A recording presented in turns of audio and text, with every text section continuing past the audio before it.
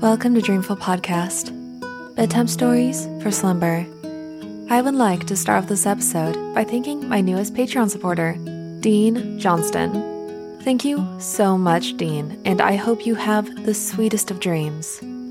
If you would like to be just like Dean and help support Dreamful, please visit dreamfulstories.com, where you can find info about the show, and on the support page, there's a link to leave a one-time donation with PayPal, get bonus episodes synced to Spotify with Supercast, or become a Patreon subscriber for a shout-out on the podcast, as well as bonus episodes and other perks. This episode is sponsored by BetterHelp. One of the hardest things about working from home is the amount of brain fog that I experience. And brain fog causes anxiety, and then anxiety also causes brain fog, so it quickly turns into a really vicious cycle. How we care for our minds affects how we experience life, so it's important to invest in keeping our minds healthy. There are plenty of ways to support a healthy brain, like getting exercise or a good night's sleep, and there's also BetterHelp Online Therapy. BetterHelp is customized online therapy that offers video, phone, and even live chat sessions with your therapist, so you don't have to see anyone on camera if you don't want to. It's much more affordable than in-person therapy. Get matched with a therapist in under 48 hours and experience how online therapy can help keep your mind clear and healthy. Our listeners get 10% off their first month at betterhelp.com/dreamful. That's betterhelp.com/dreamful.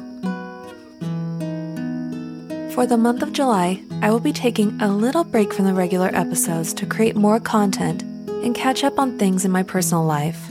My Patreon, Supercast, and Apple Podcast subscribers will all get the bonus episodes they normally get this month. In place of my regular episodes, I'm going to feature 3 podcasts I have specifically picked out for you, and I hope you love them as much as I do. This final guest episode features Sleepless Creatives, a wonderful bedtime podcast by my friend Florence, who thoughtfully crafted the podcast for other creators. I hope you enjoy one of my favorite classics, Don Quixote, from Sleepless Creatives. So, snuggle up in your blankets and have sweet dreams.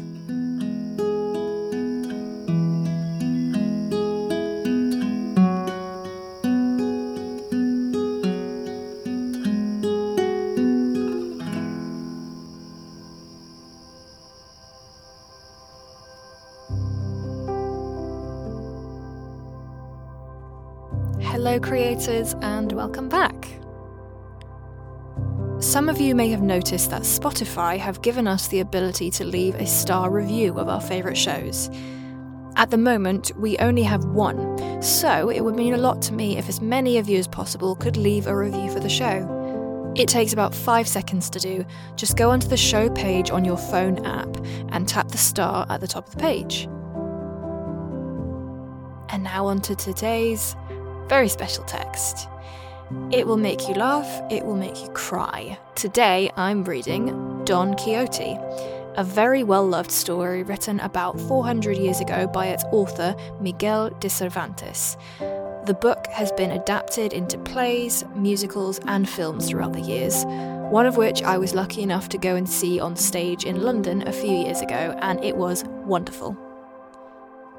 The Cervantes Theatre in London was also named after the author, and it's a venue that is very well worth checking out. Here's a few words that I pulled from their website.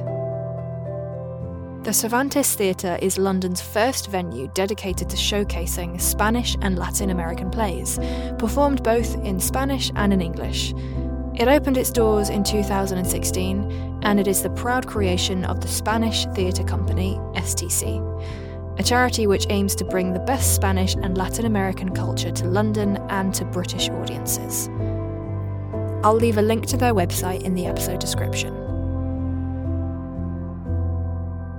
So, take a moment to get cozy and comfortable and drift off.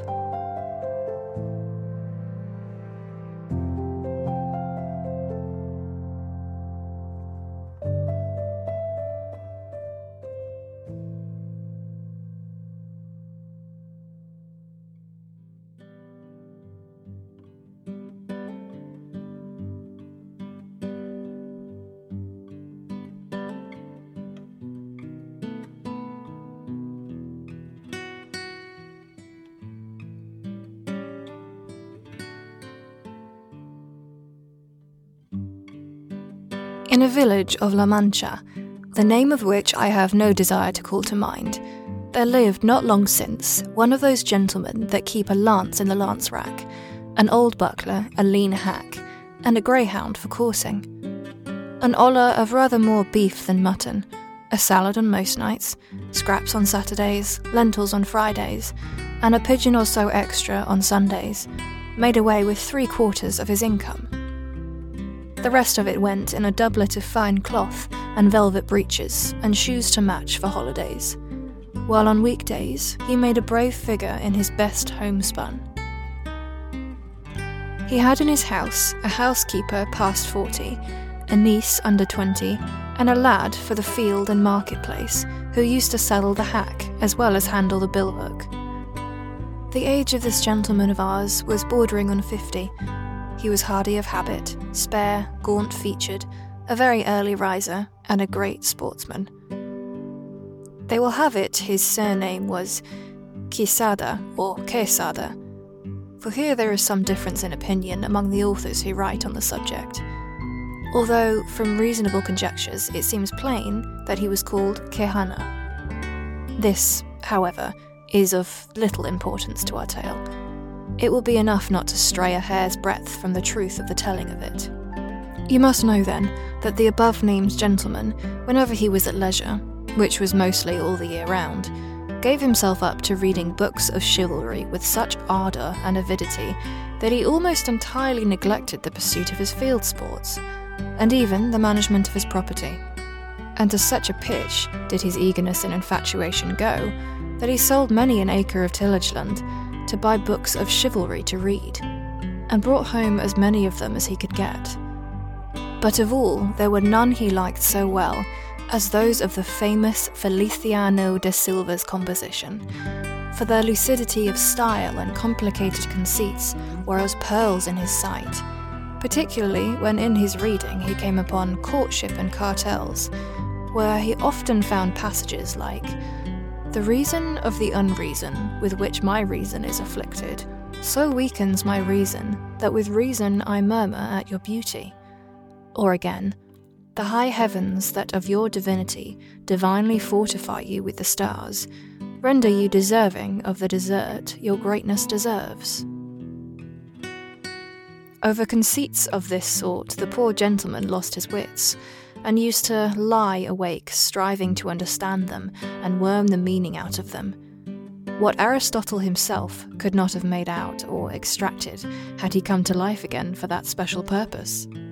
He was not at all easy about the wounds which Don Belianis gave and took, because it seemed to him that, great as were the surgeons who had cured him, he must have had his face and body covered all over with seams and scars. He commended, however, the author's way of ending his book with the promise of that interminable adventure, and many a time was he tempted to take up his pen and finish it properly, as is there proposed, which no doubt he would have done, and made a successful piece of work too, had not greater and more absorbing thoughts prevented him. Many an argument did he have with the curate of his village, a learned man and a graduate of Siguenza, as to which had been the better knight, Palmerin of England, or Amadis of Gaul. Master Nicholas, the village barber, however, used to say that neither of them came up to the Knight of Phoebus, and that if there was any that could compare with him, it was Don Gela, the brother of Amadis of Gaul, because he had a spirit that was equal to every occasion, and was no finikin knight, nor lachrymose like his brother, while in the matter of valour he was not a whit behind him. In short, he became so absorbed in his books that he spent his nights from sunset to sunrise, and his days from dawn to dusk, poring over them. And what with little sleep and much reading, his brains got so dry that he lost his wits. His fancy grew full of what he used to read about in his books: enchantments, quarrels, battles, challenges, wounds, wooings, loves, agonies, and all sorts of impossible nonsense. And it so possessed his mind that the whole fabric of invention and fancy he read of was true, that to him no history in the world had more reality in it. He used to say the Cid Ruy Diaz was a very good knight, but that he was not to be compared with the Knight of the Burning Sword, who with one backstroke cut in half 2 fierce and monstrous giants. He thought more of Bernardo de Calpio, because at Roncesvalles he slew Roland in spite of enchantments, availing himself to the artifice of Hercules when he strangled Antaeus, the son of Terra, in his arms. He approved highly of the giant Morgante, because although of the giant breed, which is always arrogant and ill-conditioned, he alone was affable and well-bred. But above all, he admired Reinaldos of Montalban, especially when he saw him sallying forth from his castle and robbing everyone he met. And when, beyond the seas, he stole that image of Mahomet, which, as his history says, was entirely of gold, to have a bout of kicking at that traitor of Ganelon, he would have given his housekeeper and his niece into the bargain. In short, his wits being quite gone, he hit upon the strangest notion that ever madman in this world hit upon, and that was that he fancied it was right and requisite, as well for the support of his own honour as for the service of his country, that he should make a knight-errant of himself, roaming the world over in full armour and on horseback, in quest of adventures, and putting in practice himself all that he had read as being the usual practices of knights-errant, righting every kind of wrong, and exposing himself to peril and danger from which, in the issue, he was to reap eternal renown and fame. Already the poor man saw himself crowned by the might of his arm Emperor of Trebizond at least, and so, led away by the intense enjoyment he found in these pleasant fancies, he set himself forthwith to put his scheme into execution. The first thing he did was to clean up some armour that had belonged to his great-grandfather, and had been for ages lying forgotten in a corner, eaten with rust and covered with mildew. He scoured and polished it as best he could, but he perceived one great defect in it, that it had no closed helmet, nothing but a simple morion. This deficiency, however, his ingenuity supplied, for he contrived a kind of half-helmet of pasteboard which, fitted onto the morion, looked like a whole one. It is true that, in order to see if it was strong and fit to stand a cut, he drew his sword and gave it a couple of slashes, the first of which undid in an instant what had taken him a week to do. The ease with which he had knocked it to pieces disconcerted him somewhat, and to guard against that danger, he set to work again, fixing bars of iron to the inside until he was satisfied with its strength, and then, not caring to try any more experiments with it, he passed it and adopted it as a helmet of the most perfect construction.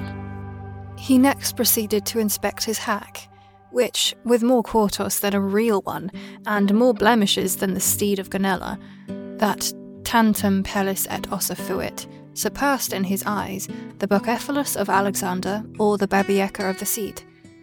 4 days were spent in thinking what name to give him, because, as he said to himself, it was not right that a horse belonging to a knight so famous, and one with such merits of his own, should be without some distinctive name.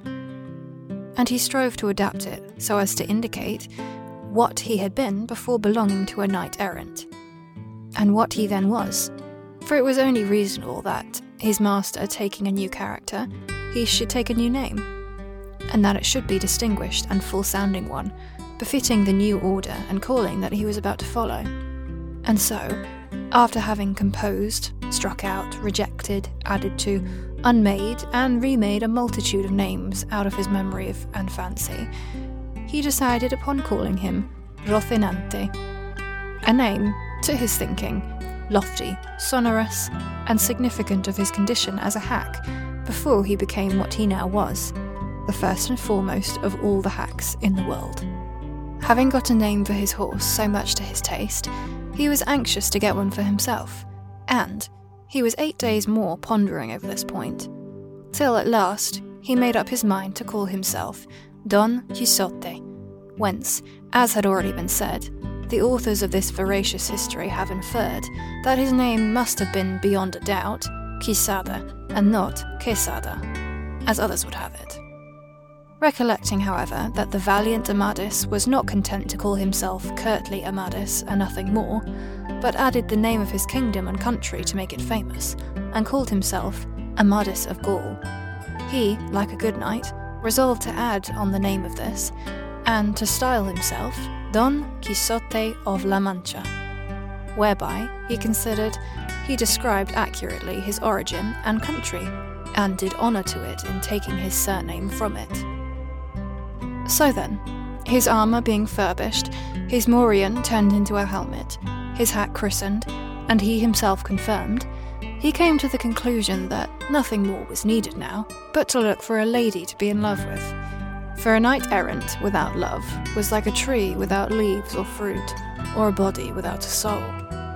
As he said to himself, if, for my sins, or by my good fortune, I come across some giant hereabouts, a common occurrence with knights-errant, and overthrow him in one onslaught, or cleave him asunder to the waist, or, in short, vanquish and subdue him, will it not be well to have someone I may send him as a present, that he may come in and fall on his knees before my sweet lady, and in a humble, submissive voice say, I am the giant, Caraculiambro, lord of the island of Malandrania, vanquished in single combat by the never sufficiently extolled knight, Don Quixote of La Mancha, who has commanded me to present myself before your grace, that your highness dispose of me at your pleasure. Oh, how our good gentleman enjoyed the delivery of this speech, especially when he had thought of someone to call his lady.